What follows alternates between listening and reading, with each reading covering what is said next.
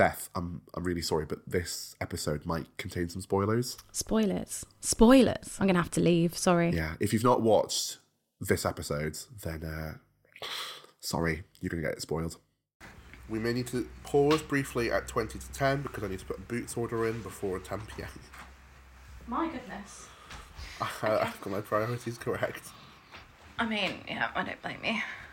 Boots is important. Oh, I can't stop thinking about Ariana Grande.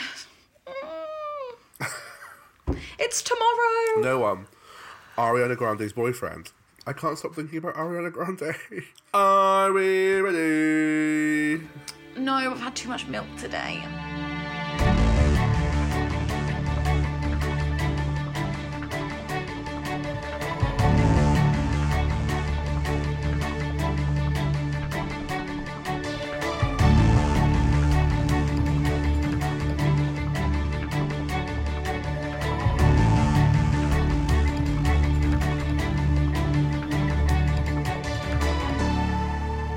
Welcome to the Who Watch podcast, where we're watching every episode of Doctor Who from 1963 to present day. He's David, I'm Beth, we're two huge Doctor Who fans, and we're continuing our Who Watch journey this week with the Dalek invasion of Earth, the 10th ever Doctor Who story.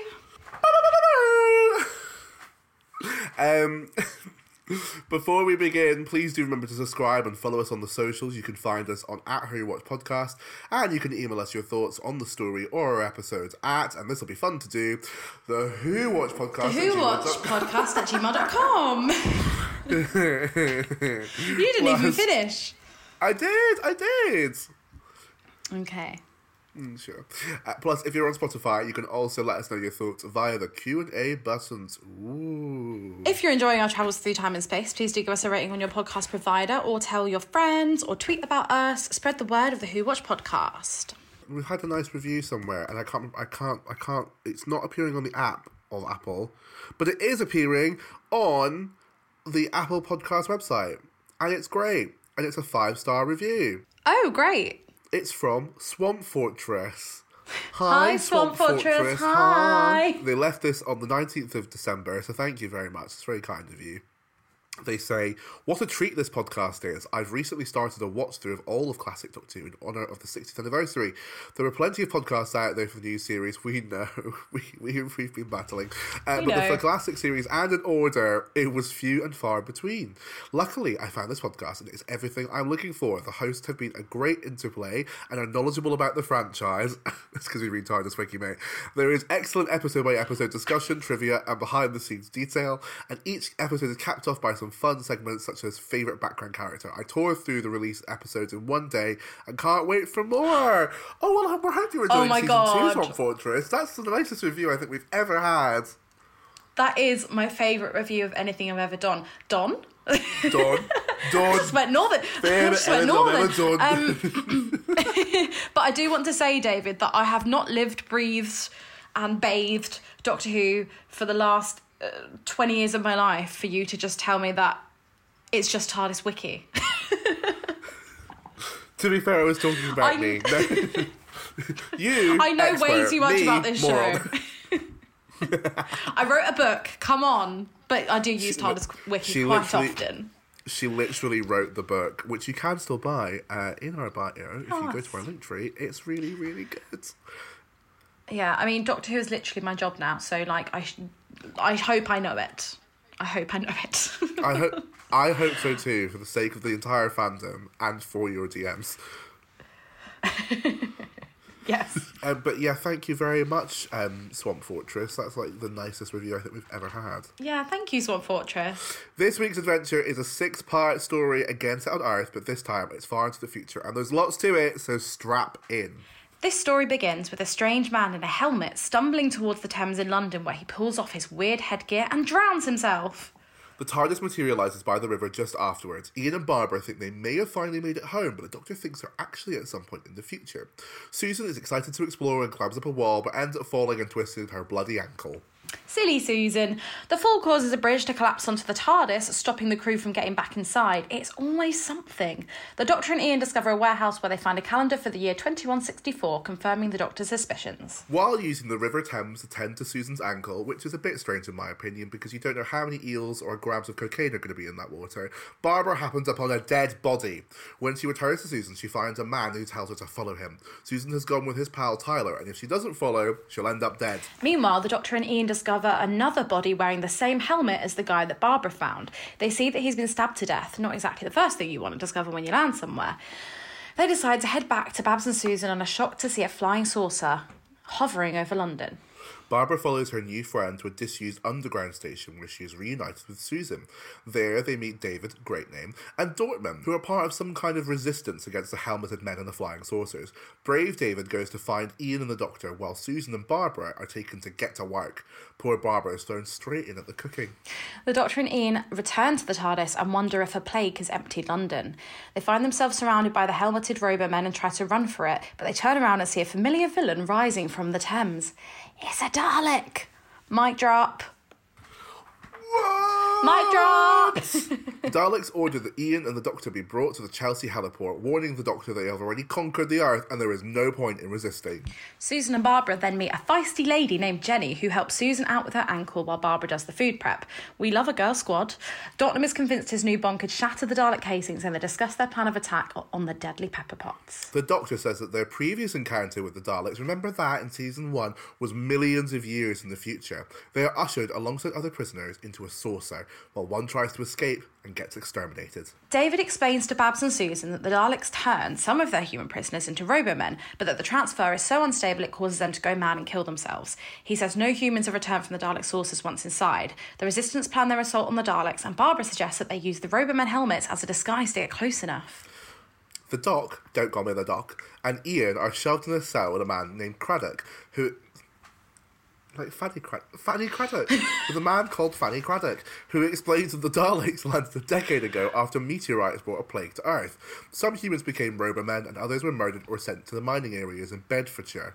He doesn't know what they're exactly mining for. Next, the Doctor figures out a device in the cell that he realises is the key to the door, which has a light-activated trigger. He sets them free, but they're immediately recaptured, and the Doctor is taken away to be transformed into a Roboman. The fake Resistance Robomen approach the Daleks for their attack and end up boarding the saucer as the Doctor is about to be transferred, rescuing him from his terrible fate. They escape with the prisoners, but the bombs are not working. Babs ends up injured, men are dying all over the shop, and Ian is stuck on the saucer. It's chaos! It's chaos! Tyler has lost the Doctor and returns to the base to say that he's going to search for survivors and then leave London. Dortmund, Jenny and Barbara head off to the Civic Transport Museum to continue working on the bombs. Risky. The Supreme Dalek orders the rest of them to destroy London and head towards their mining base in Bedfordshire, and the saucer takes off with Ian still on it. There he makes a friend named Larry who is looking for his brother. Craddock is turned into a Roboman and then electrocuted. It's all very high stakes. Meanwhile, David and Susan are getting cosy while hiding from the Daleks, and she even suggests that he could accompany the TARDIS team on their travels. He says that he would never leave Earth as he cannot abandon it. They hear a noise and find that Baker is carrying the Doctor towards them, and they finally reunite. And then Baker goes off and gets killed by a Dalek. Our new fave Jenny, Babs and Dortmund get to the museum, and he comes up with a new bomb formula, and then sacrifices themselves to test the new bomb, going outside towards the Daleks and lobbing one at them. He's exterminated, and the bomb doesn't leave a mark. Barbara and Jenny are devastated and make their escape. Back inside the saucer, Larry tells Ian that he thinks the Daleks are mining to extract the core of the Earth. Ian and Larry then leave the saucer once it's landed by going off down the disposal chute. The Doctor, David and Susan decide to make their way north, but not before the two Robomen place a firebomb next to them. David and Susan defuse the bomb while the Doctor is passed out from the drama. Barbara and Jenny fix up a lorry and begin driving to Bedfordshire. Ian and Larry have already made it there, where they meet some Dalek slaves who tell them London has been destroyed. Babs quite literally drives through a sea of Daleks, knocking them all over the place, making their lorry a target. They manage to jump out just before the Dalek saucer destroys their vehicle. Susan and David leave the Doctor and vow to return to him later. They go down into the sewers where they discover Tyler, who informs them that alligators escaped from London Zoo and are now inhabiting the sewers. Susan and David discuss the idea of rebuilding Earth together after everything is over. Foreshadowing.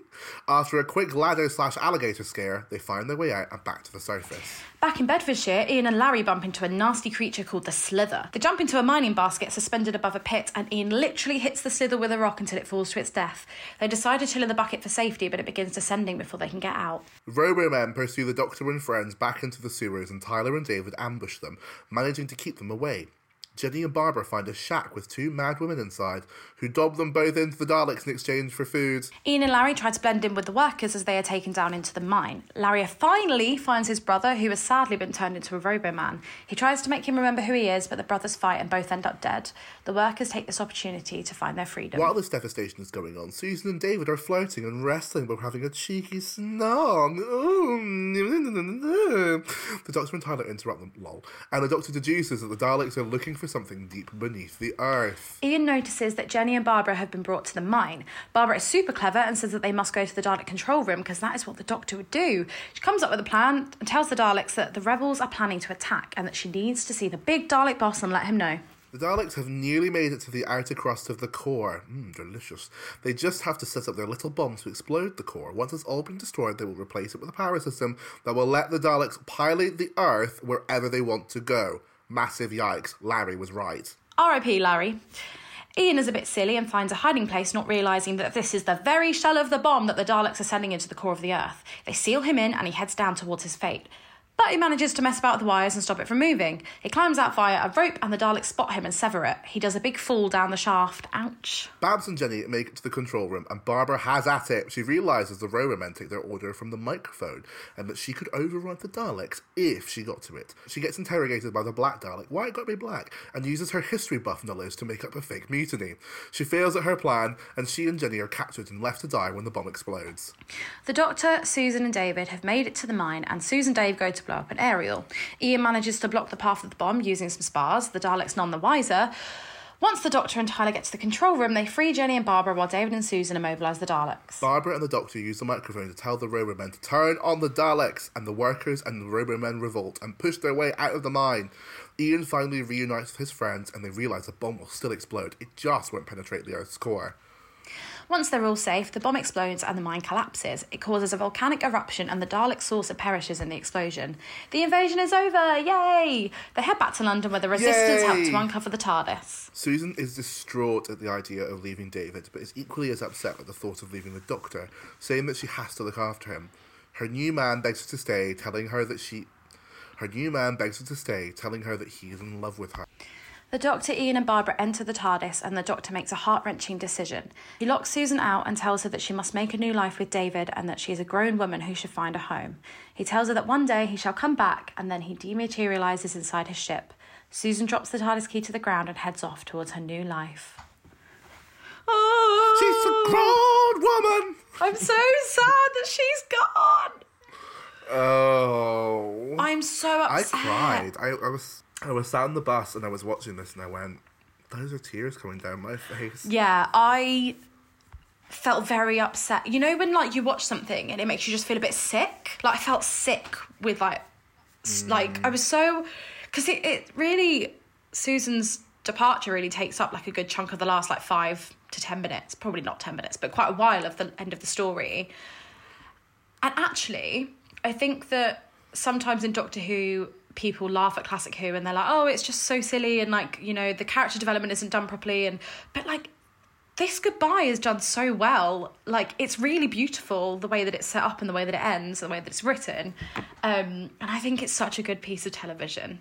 You're right, it takes up 15 minutes because the mine shaft explodes and I was like, ooh, how much time is left? And I was like, there's like 15 minutes left of the episode, and I thought they're gonna really make this worth it, and they do. Like the whole thing is worth your time. And I've watched that scene out of context so many times. I've seen that scene of William Hartnell saying, just go forth in all your beliefs, and I've watched it out of context quite a number of times.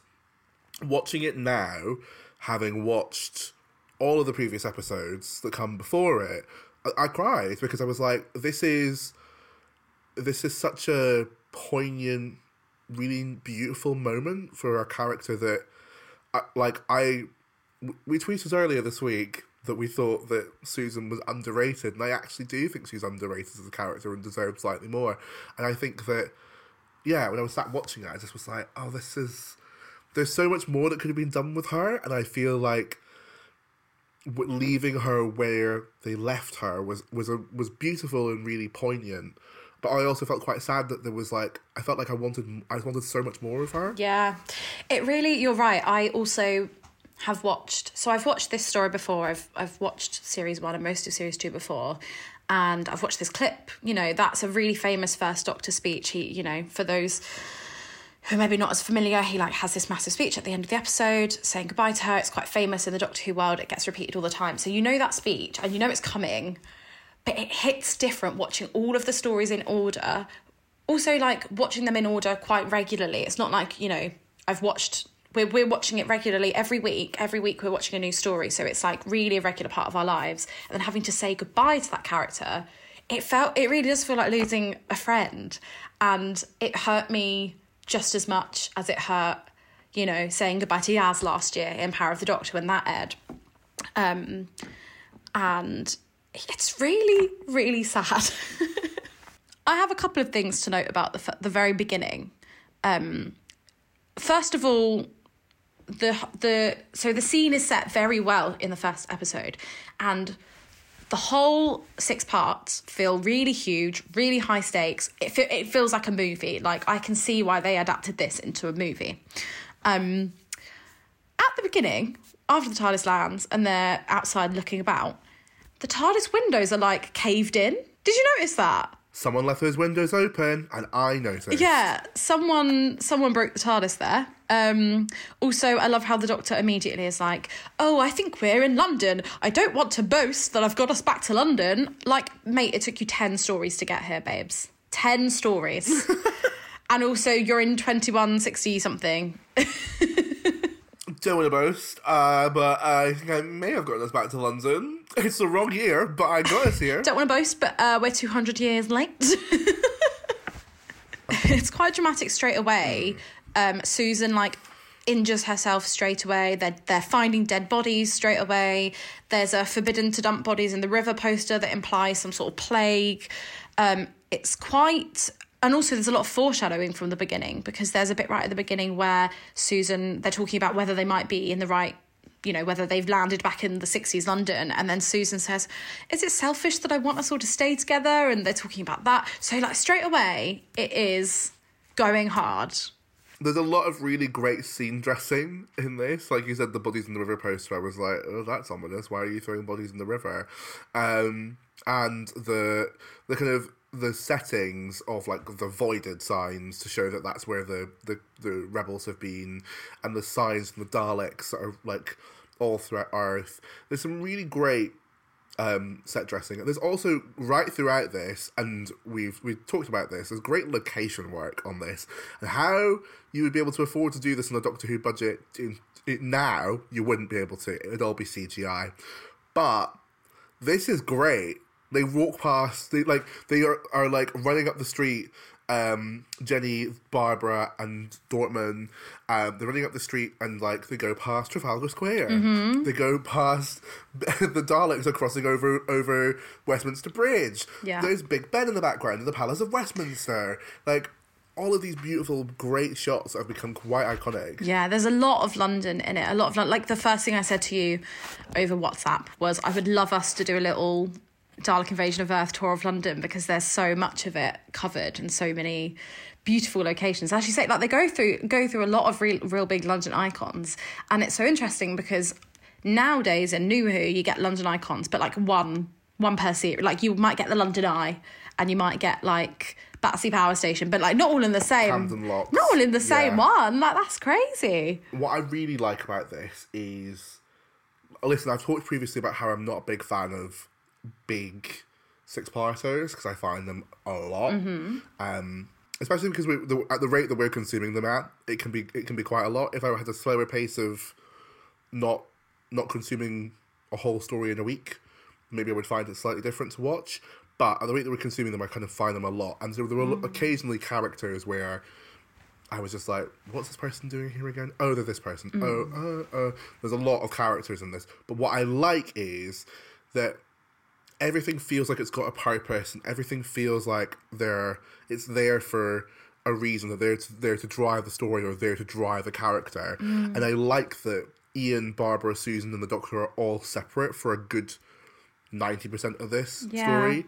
Like, there's not one, apart from the scene at the beginning and the scene at the end. Even at the scene at the end, like, Barbara and Ian are dashing off into the darkness and being like, well, time for you to make your decision, Susan. But there's very little scenes of, like, the four of them all together apart from at the very start, which I found really interesting and enjoyable from, like, a story perspective, but I also found really interesting thinking about it just now from a kind of, if this is Susan's final story, maybe the point is to kind of show her that she can survive without everybody and she can do it all on her own. Yeah, I was about to say that because I think you really need to get enough time for Susan to be on her own and be with this new man that she's about to be left with, for you to see that's... Because so I think it's episode 3 where it suddenly becomes really clear that Susan and David are a thing, and I feel like it was quite random. But then they start to build it up quite a lot.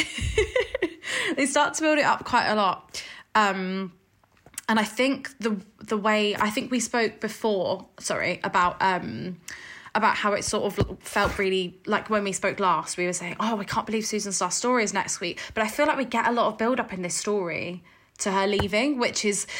You know, I felt the same way about this story that I did with the Censorites, that I could have just sat and watched the whole thing, bang, bang, bang, bang, bang, all in a row. I felt that every character served a purpose, as you said. There were very little characters that I didn't care about. Like, the side characters were great, the TARDIS team were great. The Daleks and the Robomen, I think, were really well used. Like, we didn't have, like, loads of really slow Dalek scenes or anything like that. I really felt that it was so well paced. And I think I watched, like, 4 episodes last night, 2 episodes this morning, but I could have just sat and watched it all in one go. Like, I genuinely thought that it was a really easy 6-parter to watch. I almost felt like it was easier to watch than Planet of Giants, which was 3 parts, which is so weird.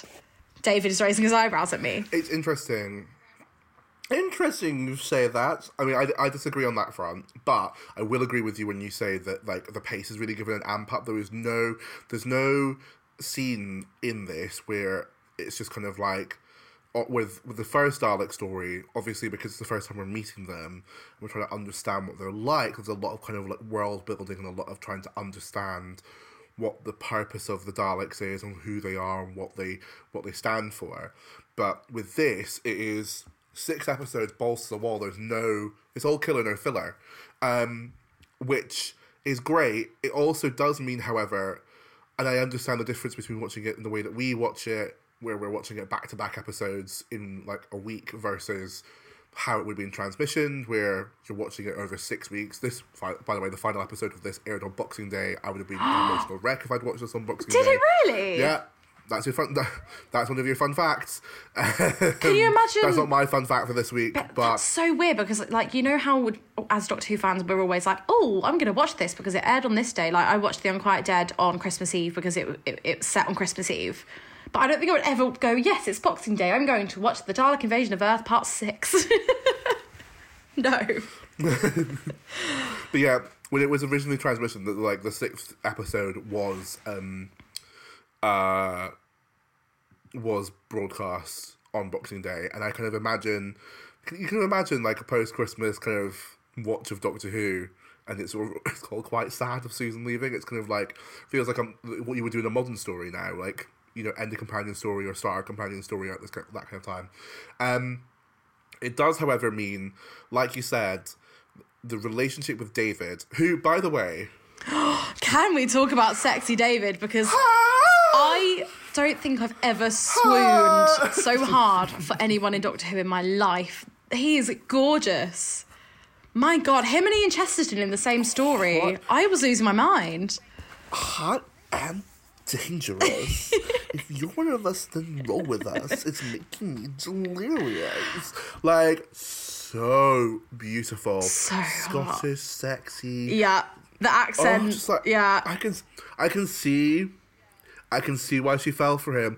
However, again, I will say, number one, Susan is meant to be 16, and number two, it does feel like because we watched it like back to back, I was kind of like, this is very quick. Yeah. Because you get to episode 6, and he's like, I want you to marry me. And I'm like, whoa, whoa, baby, whoa. Yeah, so I was We've been thinking here for about 5 minutes, this. son. So I was like, there's a part of me that's a bit like, oh, this is a bit creepy because Susan's only 16. And also for a lot of the episode, she the way she reacts to him is quite childish in some ways, I think.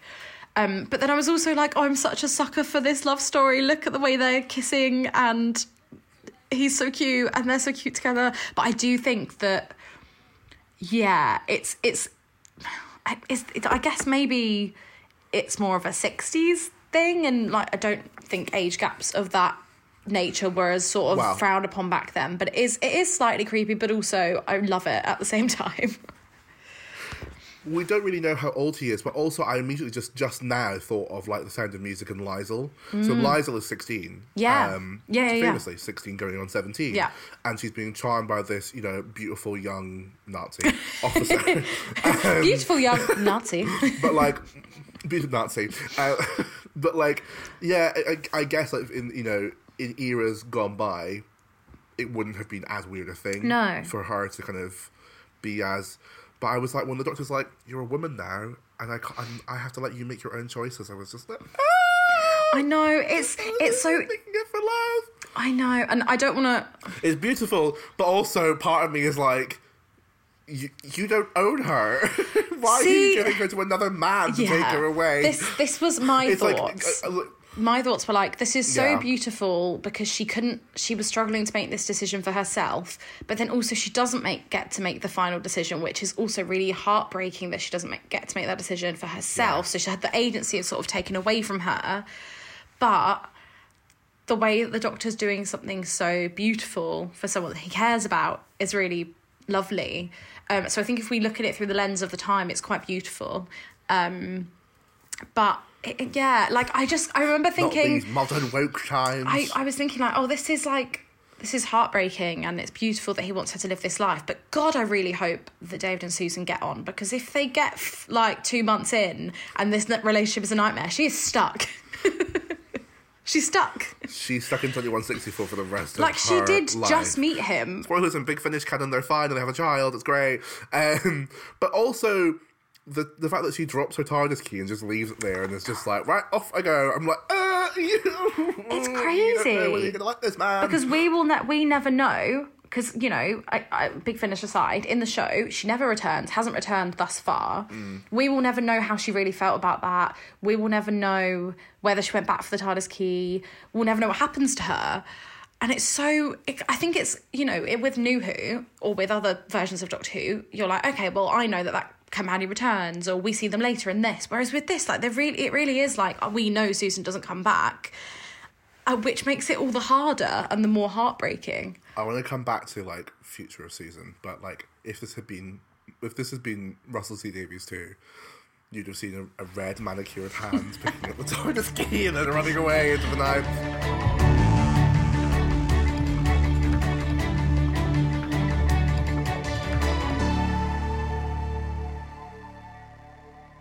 But right, can I get a shout out for Barbara for 2 reasons in this episode? Number 1, the hair is on point. Who did her hair? Oh my God, I was about to say this. It is a massive bouffant for the entire episode, and it is camp as fuck. She looks so good. But also, can we just talk about how last week we were really sad about, like, Barbara didn't get to be a badass, and then this week she gets all of the badass moments. That scene. She's so good.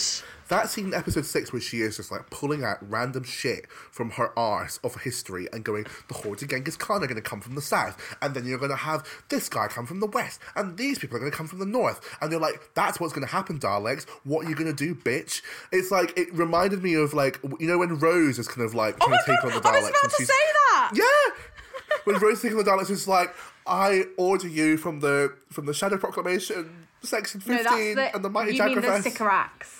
You mean the Sycorax? Yes, the Sycorax. That's what I mean. That's what I mean. Not the Daleks, sorry. And the Daleks. Yeah. I watched that scene the other day.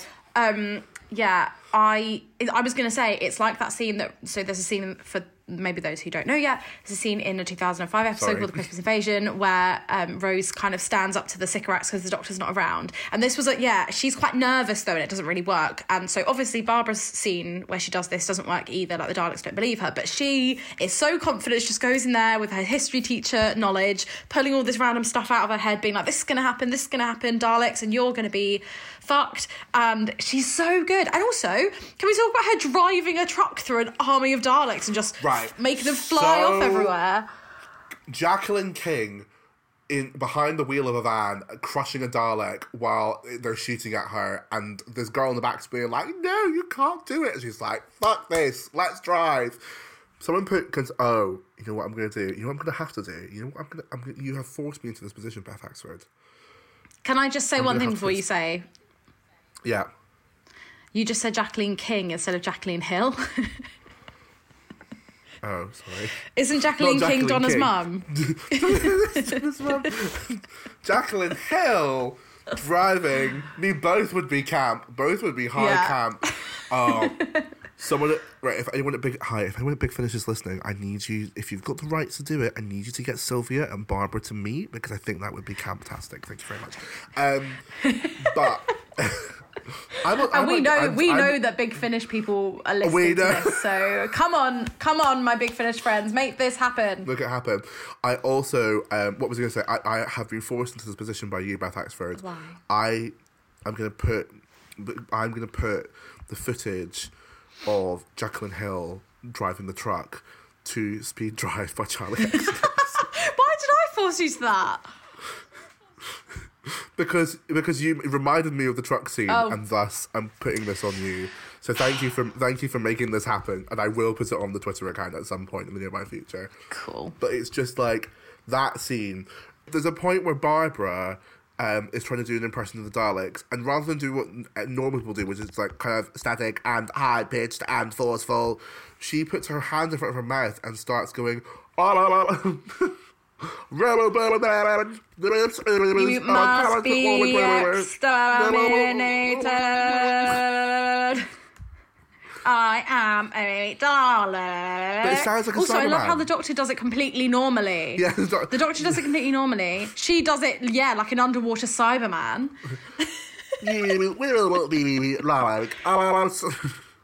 Two more things I want to raise. Mm-hmm. There's so much I want to raise.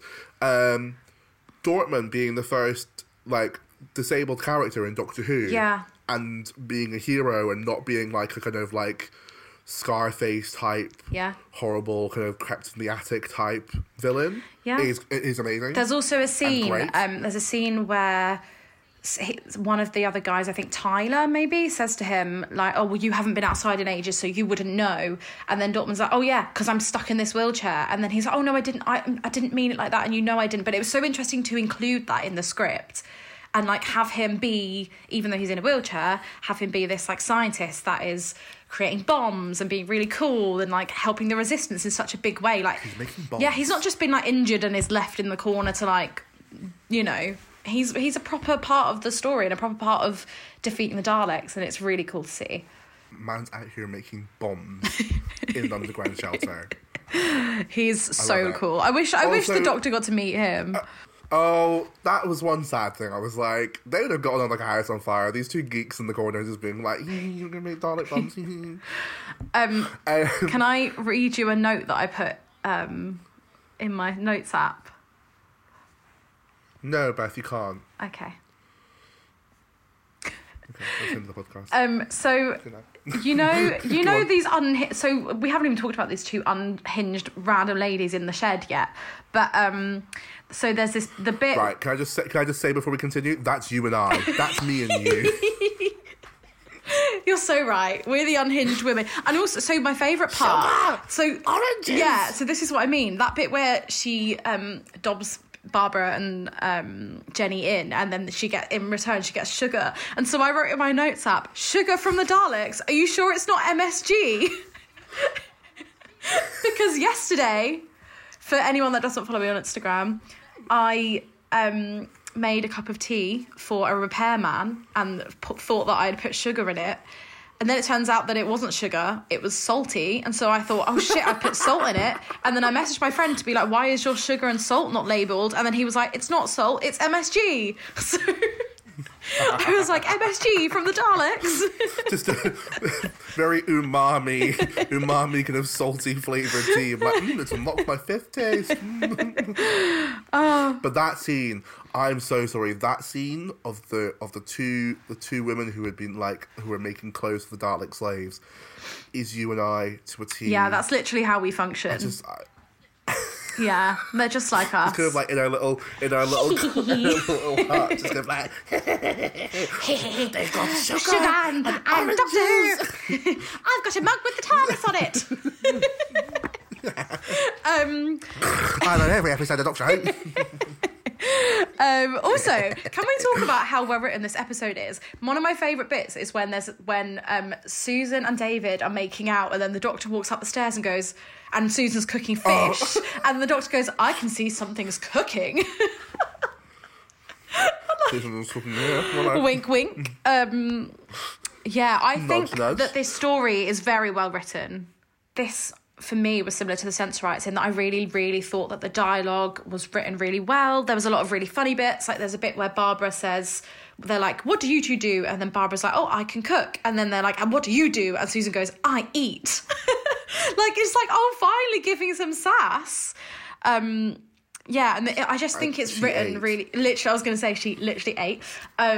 And I think that the characters are written really well. I think Jenny's written really well. Like, she is this side character that I love. You know, I think she's so interesting. And also making Jenny such a different type of woman to Barbara and Susan. So there's just like three main women in this story that are all completely different and all doing really amazing things to end this Dalek resistance. Well, Susan's just sort of kissing David, but you know what I mean.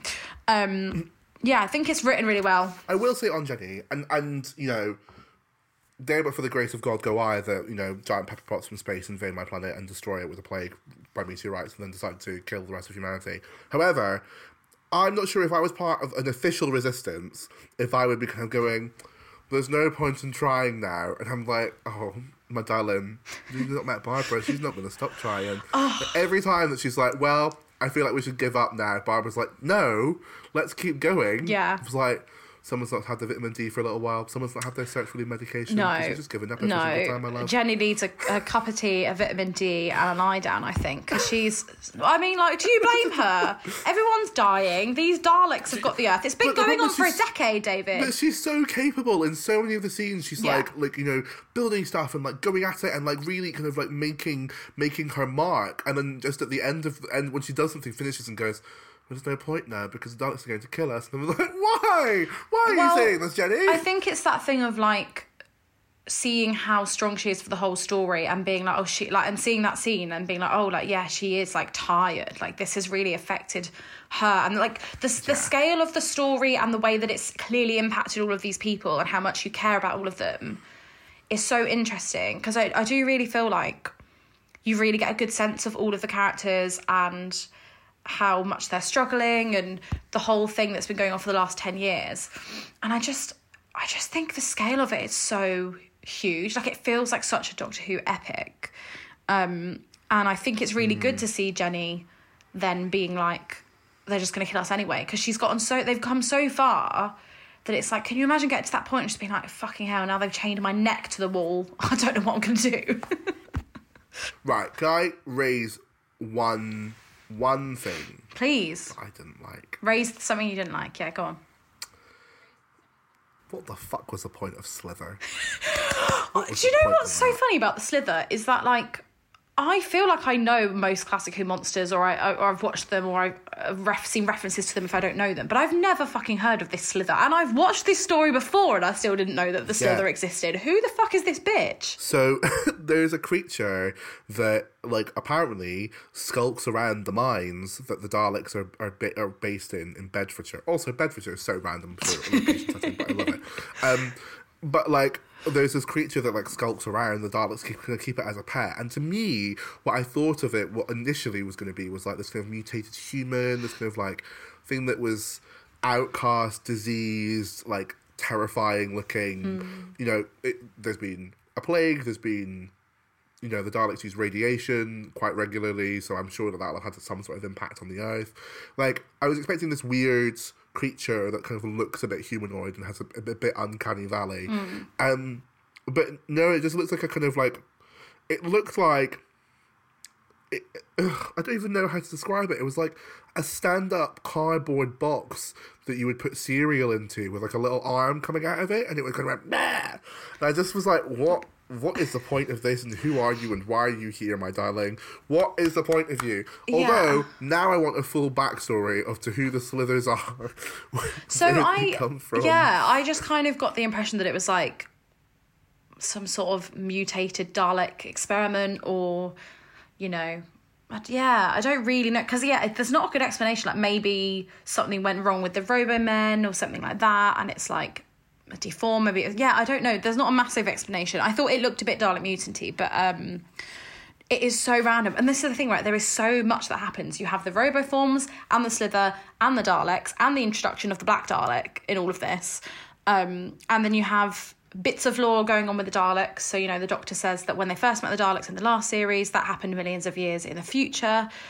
Then there's all the stuff with David and Susan. Then you've got Ian and Barbara on completely separate journeys who actually don't really speak to each other the entire time. Then you've got all of the side cast. Yeah. And then you've got, like, everything in all the different London locations. They're going back and forth doing, like, massive journeys from London to Bedfordshire. Then in the middle of episode 3, there's, like, a mini silent movie in the middle of episode 3, which is so fucking great and so experimental and cool and looks amazing. Like, there's so much in this six-parter. And yet... it works. It works so well. It all comes together to make like a strong, coherent story that actually. Again, another one that I could be like, right, this is what Doctor Who is. Like, let's sit and watch it for an hour and a half, or however long it went. Yeah. Like I did with Planet of Giants. I feel like season 2, they're really kind of stepping into. I feel like they've stepped their pussy up. I feel like they've like really kind of like gotten into the motions of what makes good Doctor Who. Honestly, season 2, we're 2 stories in and we're 9 episodes in, and the quality has been insanely good. And also, I know for a fact that I love the next story as well. So I'm like, when are we gonna, like, are we gonna hit it? Like, I hope we don't, but like this... Where's our flop? I think, I can't remember what ones of series 2 I didn't like from when I first watched it. But I think this series is so good so far. And I would go as far to say that Dalek Invasion of Earth is one of the best Doctor Who stories of all time. Well, again, like you said, there's a reason that there's a movie made out of it. Yeah, and also there's that, and I watched that in the cinema a couple of years ago when it got re-released, and so I got a lot of... And also I watched it as a kid, so I think I also got a lot of nostalgia towards all of the concepts and the characters and the story from that film as well. Do you know what I mean? It's really darn good. I found it really sad that Ian and Barbara didn't really get a proper goodbye to Susan, because they get in the TARDIS before the Doctor makes the decision. That's really heartbreaking to me, because they had such a close relationship. And one of the last proper conversations that Susan has with Barbara before they get into this story is like that she doesn't want them to be split up, and she doesn't really speak to Barbara for really at all in the story because they're not together, so they don't get a goodbye. And that's one of the most devastating things to me about this. And maybe that's a good thing. Like, maybe it's good that this goodbye devastates you, because it's sort of like Ian and Barbara don't get to say goodbye and Susan doesn't have a choice and the Doctor just leaves her there. But it is horrible that she's grown so close to Ian and Barbara. They were her teachers before this as well, and she just doesn't... There's not even like... They don't know she's not coming on board the TARDIS. It's just really sad. I haven't watched beyond this at all. I've watched later seasons of Doctor Who, but at this particular point in time, I don't know whether they're going to reference her, whether there's going to be stuff that don't tell me whether they do, because I want it to be, again, I want my reactions to be natural and to come naturally. But like, I just find it interesting that, like you said, they don't get a proper goodbye with her, and I would be intrigued to see whether she gets brought up again, especially because next episode we meet Vicky, who is like her in some ways and is different in other ways. And yeah, I'm just gonna be really intrigued as to like what her legacy is and what what that feels like on board the TARDIS. If it was a completely new TARDIS team, if it was like someone who's never met her before, I'd be like, great, we don't need to reference her ever again. Yeah. But because you've still got Barbara and Susan there, Barbara and Ian, Barbara and Ian there for the foreseeable, it's kind of like, how are they going to react when they've essentially lost like a friend, like a surrogate child in some ways? It's kind of like I'll be interested to see. Yeah, I think it also made me like really realise like, oh, this TARDIS team they're not here for very long. Like, we don't have that much longer left with Ian and Barbara either. And I think they might genuinely be my favourite companions or like some of my favourite companions. And I really hope that I still love the First Doctor's era as much when they leave. Because I've seen lots of bits and bobs from the First Doctor's era from the other seasons, but I don't think I love any of the companion teams as much as I love when Ian and Barbara are there. And I was thinking about it and I was like, God, I'm gonna be a mess when they leave. Can I ask, if you were to bring back Susan, what would you do? So, like we've touched on briefly, in the expanded universe of Doctor Who, so, you know, not just the TV show, but audio dramas and books and comics and etc. Susan's come back, and there have been various stories that have been told with her. One of the things that, like I mentioned a little bit earlier, is that in one timeline she and David stay together. She has a child called Alex, who's the Doctor's grandson, and Alex, the Doctor, and Susan do travel at some point. But if you were excluding all of that, just pretending that none of that has happened, as most people will not have experienced, normal people, and myself, what would you do with Susan? Like, would you bring her back? What would you do with her? I mean, I think that's such a hard question because it depends what form of media. Like, if you're saying if I was to bring her back in the show, I think that it's one of the biggest question marks over Doctor Who, or one of the biggest things that fans have always wanted and waited for, is Susan to return. It's one of the oldest things, you know, one of the oldest characters, one of the oldest concepts of Doctor Who is like Susan's existence. And I think people have wanted her back for anniversaries. Like, does Susan come back in the 5 Doctors? Am I making that up? Yes. So she's in. So she does come back. So she does come back for the 5 Doctors. She's in 5 Doctors. And I think she's back in the EastEnders Christmas. In Dimensions in Time. Need special. What I was saying earlier is that, like, we know that she never properly comes back, and that's it for her. Because for some reason, like, I've seen the 5 Doctors quite a few times, and I don't ever really think of her as the same Susan somehow. Like, I know it is, but do you know what I mean? It's not really a continuation of her story, I don't think, from what I can remember. I really don't know what I would do, because I think it would be one of those things that would be so difficult to get right, because fans have wanted it for like 60 years. And really, it would be quite easy to just regenerate Susan into any actress and it not be Carol Ann Ford. But I think it's really sad that we haven't seen her return as Carol Ann Ford since the 80s.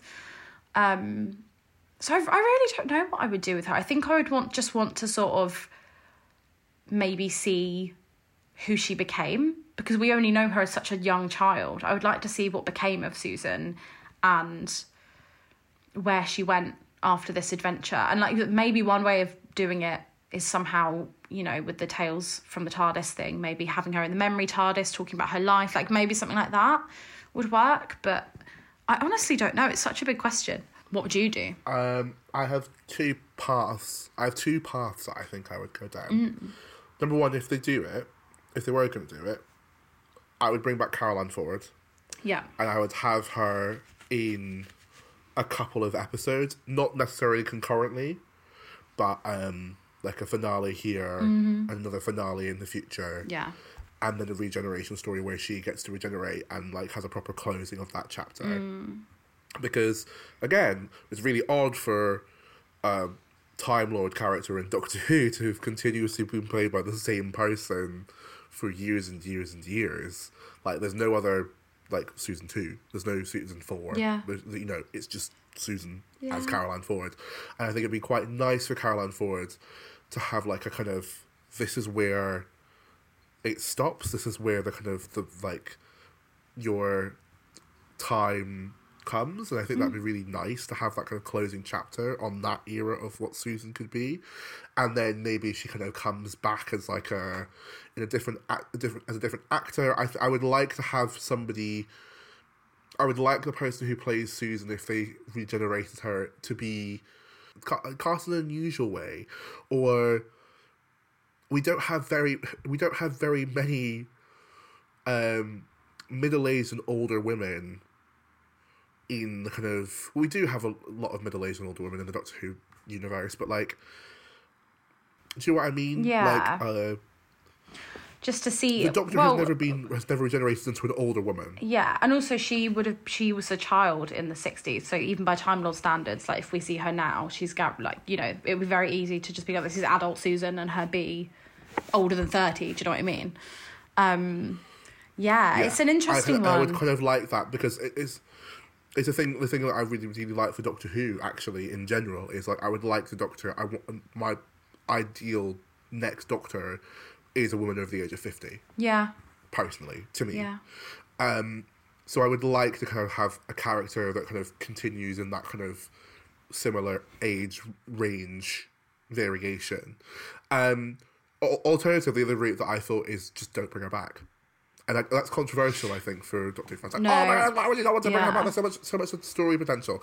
I just think, if you're trying to tell this story now, with this audience that you have in Doctor Who now, yes, you can pull stuff from the past. Yes, you can make, like, little references here and there and bring back characters. As we saw with, like, the Giggle, there's, like, ways that you can do 60s characters and bring them back and make them relevant to a modern audience. I just think there's something quite satisfying and quite tantalising about the concept of the unknown and the concept of just, like, not ever touching something and leaving it be. Yeah. And I think Susan's one of those things that I would personally, if I was ever in charge of Doctor Who, which I will never be, I would just leave her be. I would just leave that as, like, this nice thing that you can always be like, but what would happen if this happened? What happened to Susan here? Yeah. I just don't think there's a way to do it right now. Like, it's been so long. You say, I think it's best left alone.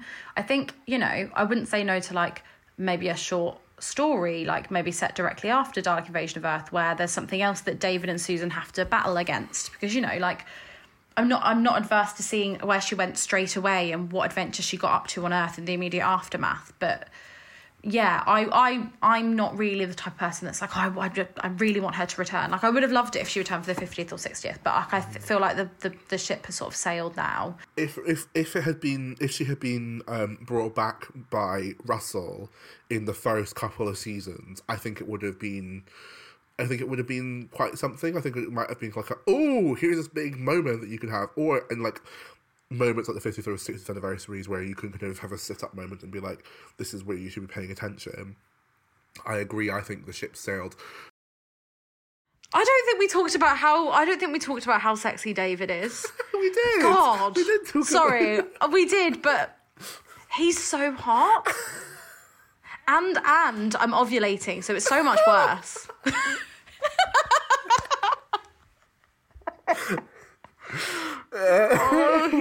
I love him. I love you, David Campbell. We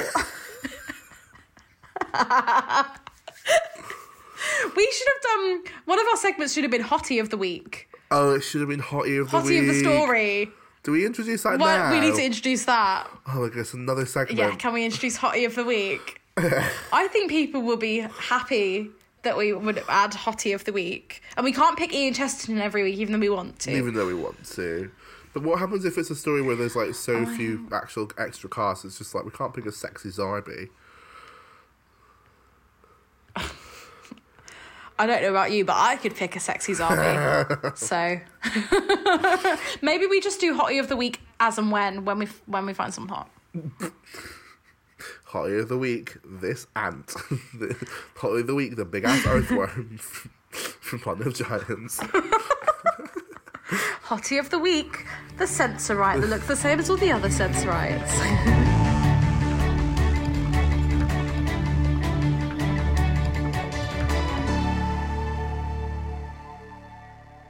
Okay, so, well, should we go on to our stars then? Because I'm going to get sad if we continue talking about Susan, because I'm also, my tablets are really kicking in. Yeah, I'm devastated that she's gone. Her pills. I'm devastated that she's gone, but I have had my pills, so we must.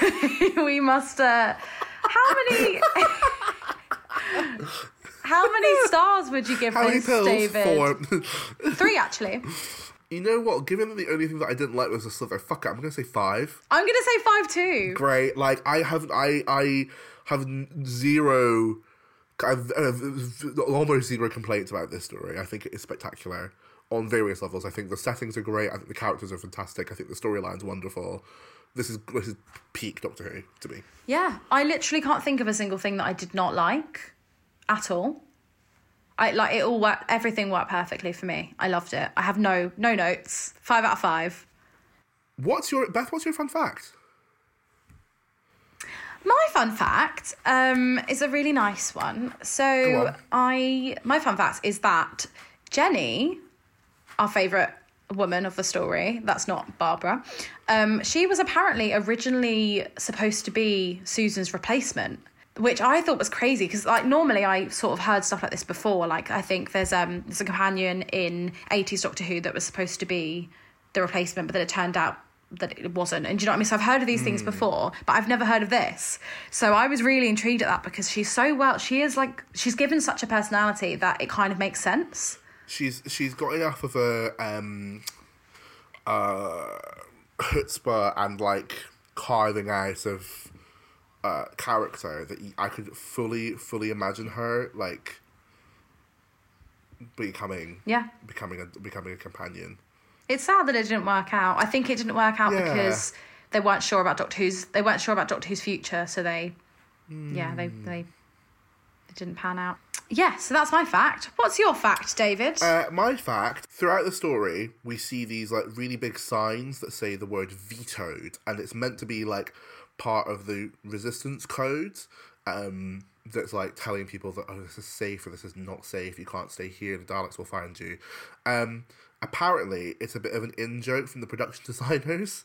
So, apparently, if sets were too ambitious and too big for the budget, then the designs would be stamped with the word vetoed on them and given back and be told, right, rethink this because it's too much. That's really funny. That's so interesting because I've seen the Forbidden to Dump Bodies poster and the vetoed stuff. Like, it, you know, people use that a lot. It's on merch. It's in the Time Fracture and things like that. So I've seen those a lot, but I didn't know that about the vetoed thing. So that's really interesting. So they were like, we're gonna do it a sneaky little snide reference. Yeah. To the fact that BBC won't pay us enough. Great. I like those 2 facts. We've done good. Who is your background character of the week, Beth? My background character of the week. There's a scene in, like, I think episode 2, one of the beginning episodes, where there's a load of people sort of lined up. It's like Dalek prisoners are lined up and then the Robo-Men like hit them around the head. And there's a woman that looks like she's in a really bad Rose Tyler cosplay and she gets like knocked out by one of the Robo-Men. And I just remember thinking, you look like you're wearing really bad Rose Tyler wig and like leather jacket and jeans. And so she's stuck in my head for like the rest of the story. I was like, who was that random Rose Tyler cosplayer? So she's my background character. She doesn't speak. She just gets whacked around the face. R.I.P. rubbish Rose Tyler cosplayer. What's your background character of the week, David? I decided that my background character of the week is the Dalek that gets held up at the end of the story, that is like being paraded around when they like. So like when they exit the mine, like you can see it when they're in the mine and they're like have overthrown it, but when they exit the mine and there's like lots of people, it's like a really great crowd shot, and then there's this random Dalek that is just like being bounced around by someone. I'm just like, yes, that is me. That is a vibe. Yeah. Do you know what? I hope that the Rose Tyler cosplayer and the Dalek are made friends. I hope so. They can be the background characters of the week. We can text each other. They can be pals. They can go for scones. Should we pick our song of the story, David? Do you want to go first? Do you want to explain what song of the story is before you tell me? I think I might as well explain what song of the story is because I think both of us have failed on it this week. So what we do is we choose a song that matches up with the vibe, the energy, or a theme that runs through the story. And we put it into a playlist. You can find the playlist in our link tree, and all the links to that are in our bio. Not in our bio. And all the links for this are in the description for the episode. I've struggled with this one, not going to lie. Yeah. I actually am still trying to think as to what it might be. Do you want to go first?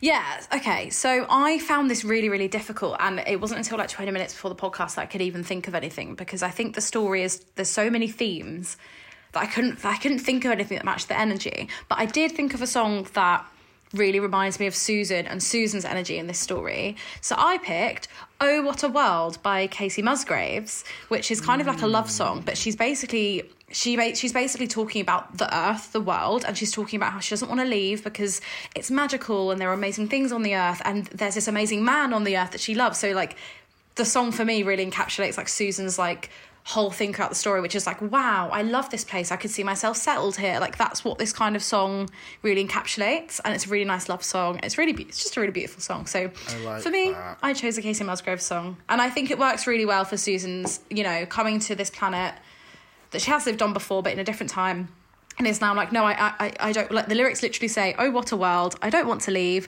there's all kinds of magic, it's hard to believe. I like that. So yeah, I really like that. Yeah, that's my song of the story. I like that one a lot. I like that. I really like that one. So 3 songs have just come to me, really randomly. 3. Okay, go on then. Let's go reverse order as to which I think would be most popular. Losing You by Flo. Because it's about losing someone. Okay, I don't know it. Losing You by Solange, which is also about losing a romantic interest, but the number 1 is Goodbye by the Spice Girls. Okay, well, yeah. So I was going to go for like something really obvious like that, and then I was like, no, I just think that like the lyrics of the Casey Musgraves song really matched the... Sorry. This like... I didn't mean that offensively. This casual shade of like, well, I was going to go for something really obvious like that, but I decided to go for a Casey Musgraves song instead. Hi, I'm Beth Axford, and I was going to go for something really obvious, like Goodbye by Spice Girls, but I decided not to because I'm like really clever. No. Because I was originally gonna pick Bigger Than the Whole Sky by Taylor Swift, and then I was like, we can't have another Taylor Swift song. What do you treat? We just can't. I really love that Casey Musgraves song though. Yeah, I love that song too. I love that whole album, by the way. It's such a good album. Yes. Let's add it. Okay, so we're going for my song. Yay! Let's talk about our quote of the week. I've only got one. Have you got one? You go on. I've only got one. Okay, mine is when the Daleks are trying to take control of the Roma men in a different way, and they say, testing oral control. I didn't hear that. I don't remember hearing that. That is funny. My other favourite one this... That is funny. My other favourite one this week was... no, wait. Go on. Can I say mine first? Go on. In case it's the same, because I'm worried. Okay, so mine is like right at the beginning of, I think, episode 5 or 6, where Ian and the bloke, I think... Is it Larry? No, I don't know. One of the blokes, they're going down the mine shaft in the bucket thing. And then there's just like no context, no other speech. And then he just goes, still no sign of the bottom. And because Twitter has broken my brain, LGBT Twitter has broken my brain, I just thought it had to go completely out of context. You thought of the Hula La Boys. It's so great that they made an appearance in this episode, finally. After weeks, it's really nice of them to make an appearance. I actually prefer yours, though, I think. Thank you. My other alternative, which isn't as funny, but I think... What is it? Wait till you see what they've done to Bedford. It's just like... Me, when I went to Bedford WhoCon in 2019, and that bloke who played the... Sorry, pause. We're not stuffing this podcast until you have told me everything about Bedford WhoCon. So what I was going to say was, I went to Bedford WhoCon in 2019, and there was an actor, I think it was... I don't want to say who because I can't remember precisely who, but it was a classic Who actor who referred to Jodie's doctor as the woman doctor and wouldn't accept that a female doctor was happening and wouldn't say her name and was so bigoted that Carol Ann Ford basically had a go at him on stage, and it was brilliant to witness. And lovely to see Carol Ann Ford back in Bedford after all these years. And I met Carol Ann Ford that day. And that was What? that's the only time I ever met Caroline Sorry. Ford. But I don't actually think I got a picture with her. Beth, we've been talking about Susan for the last 10 weeks or more, and this is the first time you're going, yeah, I met Caroline Ford. Yeah, it was. I completely forgot about it. But yeah, I met Caroline Ford at Bedford Who Con, and she was very reserved and like, she's very, she was so lovely. And I don't even think I have a picture with her. I think it was over an autograph table or something. Like, I think I just spoke to her. But it's God, like, let me see if I can find it. It's like that new video of Billie Piper that's emerged this week of her getting confused by Doctor Who content. I love that these actors who really want to be known for other things, apart from just being in Doctor Who, find themselves constantly just being remembered for the fact they're in Doctor Who. And it started with Jenna Coleman, and it's my favourite video of recent times of her going, like, someone asked her a really like long, complicated question about Clara, and she goes, "You're a Doctor Who fan now, I'm are guessing you?" you're a Doctor Who fan. It's like, yes, we all know that you're we all know you're in Neil Gaiman's new show, The Sandman, and we will respect you for that. But you're still our Clara. Oh my God, look, I don't remember this, but I saw a Sensorite head while I was at Bedford What are you showing Who me? Con. What are you showing me? That's someone's granddad wrinkled bollock. That's not a Sensorite. It's really, okay, I'm really upset because I don't have a photo with Caroline Ford, but I have you photos do. of her on stage. And you do have Sensorite bollocks on your phone.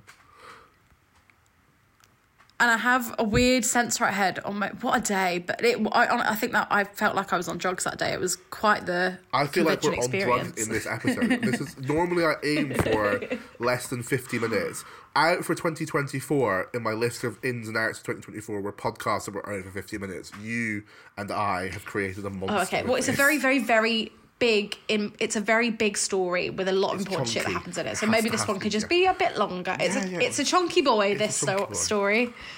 Should we thank the people what we've got to thank? Oh, we should thank the people what we've got to thank. So we'd like to say thank you, first of all. Actually, this week we're going to say thank you to the Hula La Boys for producing a podcast that we don't listen to and is awful. Second of all, we're going to say thank you to... we're going to say thank you to... We hate the Hula La Boys. We are going to say thank you to the gorgeous, fantastic, brilliant, wonderful, talented Hayden Wynn for making our music. It is great. It bangs. Thank you, it Hayden. slaps. It's a tit slapper. It's not up there with the drums of the tit slapping like variety, but it makes my tit slap in a different way. It's not the silent movie of episode 3 of the Dalek Invasion of Earth, but it's it's certainly a jam. Hayden, when we inevitably ask you to like rescore this theme for like 70s Doctor Who or 80s Doctor Who, we will provide the drums as a kind of like, could we sample this somewhere?